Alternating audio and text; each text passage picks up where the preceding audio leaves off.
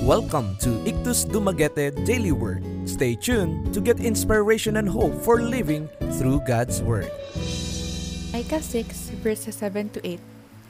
Has he shown you, O mortal, what is good? And what does the Lord require of you?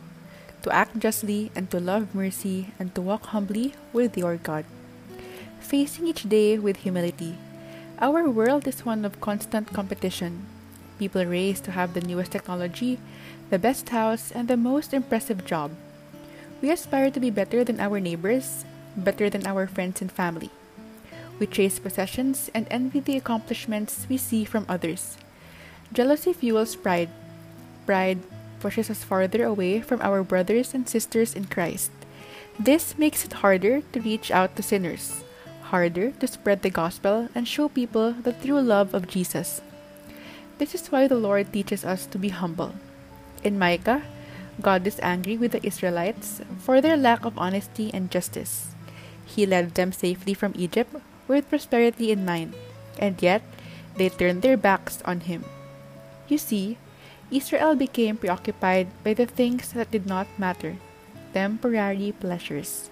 They abandoned their humility.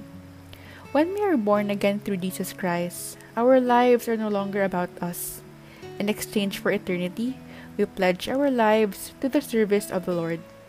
When we become boastful and proud of our earthly possessions and accomplishments, we are putting them above God. His love and His grace far surpass anything of this world. And they should be the things for which we are most grateful.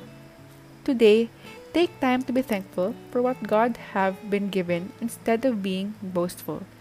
Do not compare your life to others. Signs of wealth do not show richness of spirit.